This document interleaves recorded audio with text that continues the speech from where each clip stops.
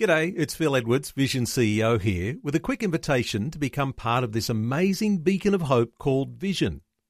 Together we can put our love into action to help people of all kinds build or rebuild their lives on the truth of God.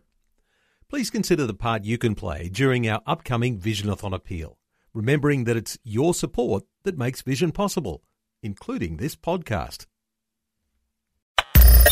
Audio on demand from Vision Christian Media. Want to win in life's challenges? To know the will of God and have more passion for Him? Practical help right now with Tak Bhana and Running with Fire. Well, I really do trust that you're enjoying these few messages on angels and how angels can help us. They're sent forth to help the heirs of salvation, you and I. If you are enjoying this series, why don't you share it with someone else, and maybe they can be blessed, and also angels may end up helping them, because once you think about angels, talk about angels, hear about angels, you become sensitized to that area, and somehow I think it can help release the ministry of angels. One of the things angels are known to do is protection. Psalm 91, 11 and 12, He shall give His angels charge over you to keep you in all your ways. In their hands they shall bear you up, lest you dash your foot against a stone. I would imagine for all of us, there have been numerous times when angels have looked after us.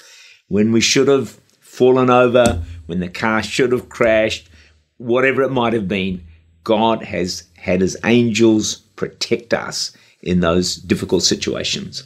In fact, there's 8 accounts of angelic protection in the book of Genesis alone.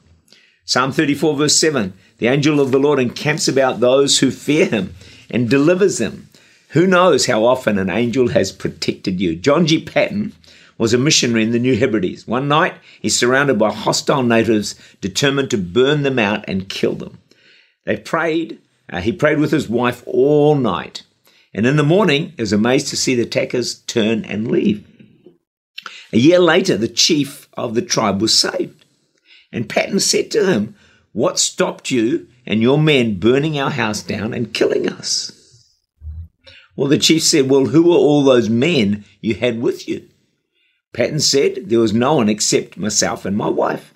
The chief said, "There were hundreds of men in shining white with drawn swords." Obviously, a band of angels. Ask God to protect you every day. In fact, I do pray. I say, "God, set your angels charge over me and my family." I pray that pretty much every single day. Then angels can help with guidance. Exodus 23:20.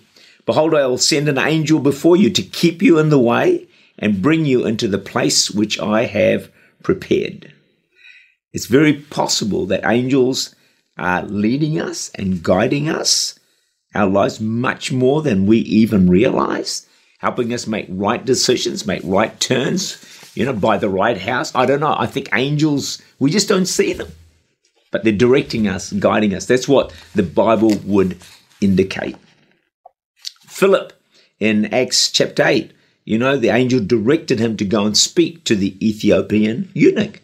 So the clear guidance from an angel. And no doubt he saw the angel. Maybe we don't always see the angel, but they're still guiding and directing us regardless. But also they can help to strengthen us. So not only protect us, guide us, but also to strengthen us. I wonder how many of you need strengthening. Wow, I sure do from time to time. I wonder if you've ever felt when you've been going through something, you're worn out and suddenly, or struggling emotions, suddenly you're kind of energized. You suddenly feel, oh, wow, I'm good to go. I wonder whether an angel has somehow come and touched you.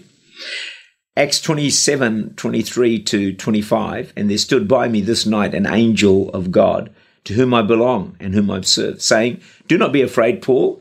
You must be brought before Caesar. And indeed, God has granted you all those who sail with you. Therefore, take heart, men, for I believe that it will be just as it was told me." So an angel comes alongside Paul to encourage him and all the men in the ship that everything was going to be okay. Angels strengthened Paul and all the people in the boat. Billy Graham, who says, as an evangelist, he often felt too exhausted to preach to full stadiums. He says again and again, the weakness would vanish and God would strengthen him, soul and body. He goes on to say that he believes that God sent angelic visitors to touch his physical body. Amazing, isn't it? I think angels are able to help us and strengthen us in many varied and different ways. And I think one of the challenges is this: don't try and work it all out in your head. How do angels do this and how do they do that?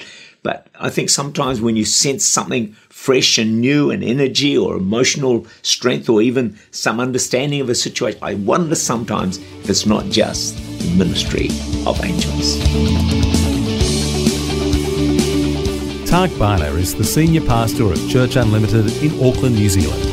For more information, to make contact or to listen again, look for Running with Fire at our website vision.org.au.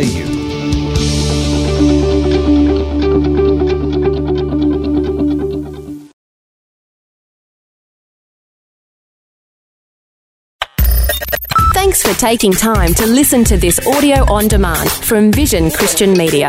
To find out more about us, go to vision.org.au.